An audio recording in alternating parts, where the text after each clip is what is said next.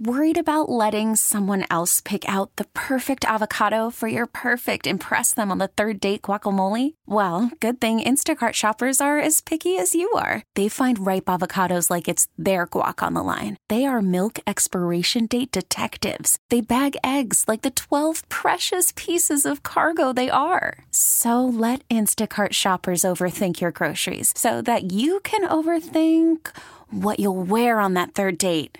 Download the Instacart app to get free delivery on your first 3 orders while supplies last. Minimum $10 per order. Additional terms apply. All-star closer Kelley Jansen, we have a question. What's the best podcast of all time?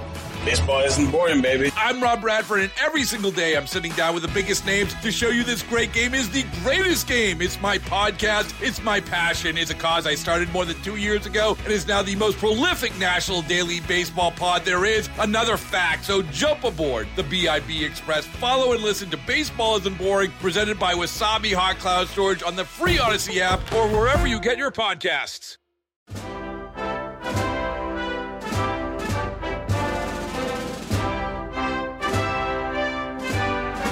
It is 7:20, that time on a Sunday when we talk with our political analysts, Michael Kelley and John Hancock. Good morning, gentlemen. Morning.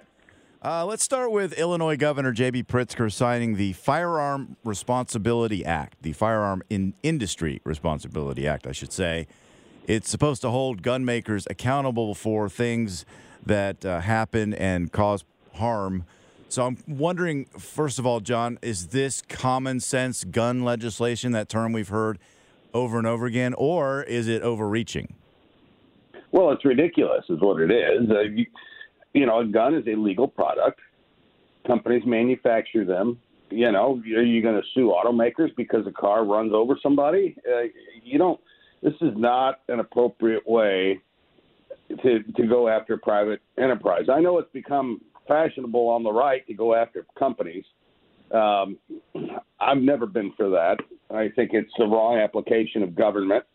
I do think it's an overreach. I think it's ridiculous, and I think it's quite possibly unconstitutional.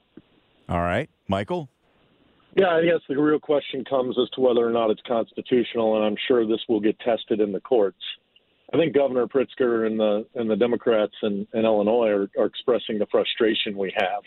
What's unconscionable and wrong is how many people are dying from guns on our streets, that we have weapons that are truly made for war, that are finding their ways, and they legally purchased and then stolen, etc.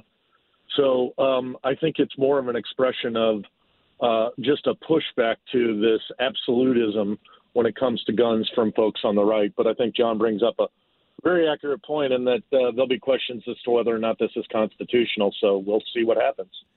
Speaking of the Constitution, 2 conservative legal scholars have come up with this idea that the 14th Amendment already prohibits former President Trump from running again.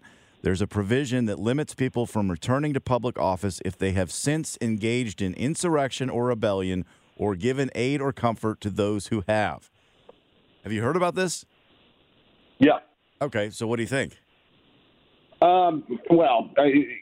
It's in the 14th Amendment. It's a Civil War era amendment. It was drafted basically to deal with folks who had seceded from the United States and to keep them from seeking public office. It's an interesting theory. What I don't like about it, Scott, is that the application of it, if you read the full thing, it would allow secretaries of state, the chief election arbiter in every state, to make the determination of who is and who isn't eligible to be on the ballot. So if you set Donald Trump aside, and just in terms of the theory of this thing, the whole point of January 6th is that one man, Mike Pence, didn't have the authority to determine the outcome of a presidential election. I don't think we should allow individual states to make a decision of who can and can't be on a presidential ballot. Michael, your thoughts? I'm just glad this isn't the Democrats dealing with this. This is the Republicans. I think it speaks to the desperate place that the Republicans find themselves, that they have Donald Trump at the top of the ticket. I don't think there's anything that's going to stop them. I think many of these conservative scholars and other opinion makers inside the Republican Party see it the way that I do, that Donald Trump's unelectable individual for president, and I think they're grasping at every way they can keep him from running. And I'll just have to hold on to my popcorn and keep rooting for Joe Biden.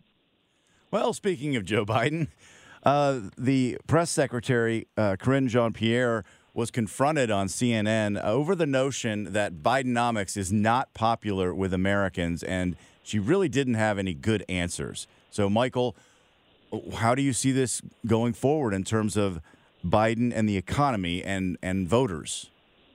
Well, the reality is the economy is not where we expected it to be. If we were to go into a time machine a year ago, we were worried about this economy going into free fall. The Fed was raising interest rates. We had inflation going out of control.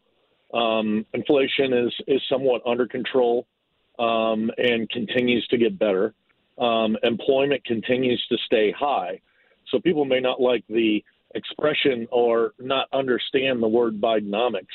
But when we have an opportunity as we move towards November to throw the records of the two candidates on the table, it's going to be clear that one president created jobs and brought inflation under control, while the former president, made them both worse.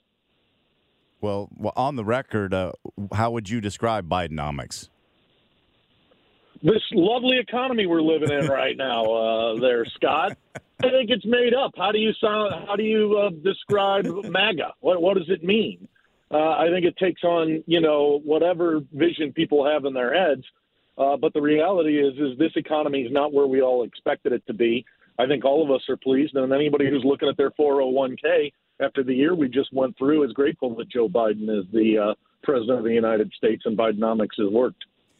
Well, if whether Trump is the candidate or not, John, talk to me about how the Republicans should approach the economy when it comes to the next election in terms of voters.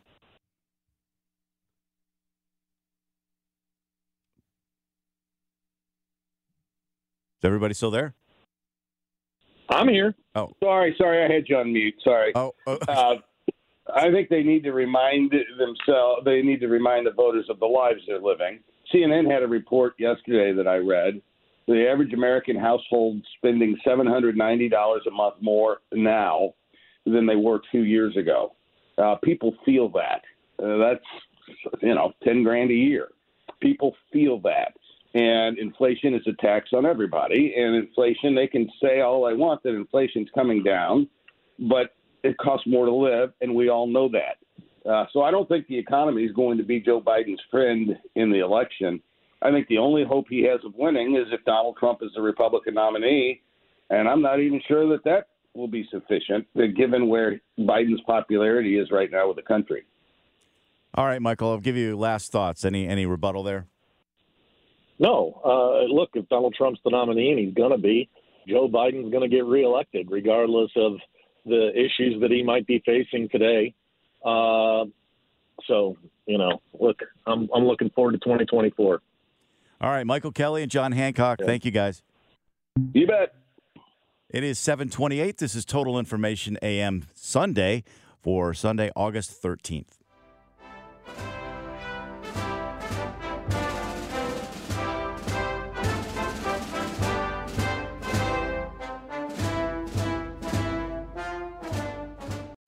Baseball is in full swing. NBA playoffs are heating up, and your NFL team is gearing up for training camp. Listen to the latest on the teams you love here on the Odyssey app. The biggest sports radio stations in the country, providing unrivaled local coverage of their teams, all in one place. Exclusive interviews with players, coaches, and team executives, streaming live and always available on demand. Stay in the know with your favorite teams right here on the Odyssey app.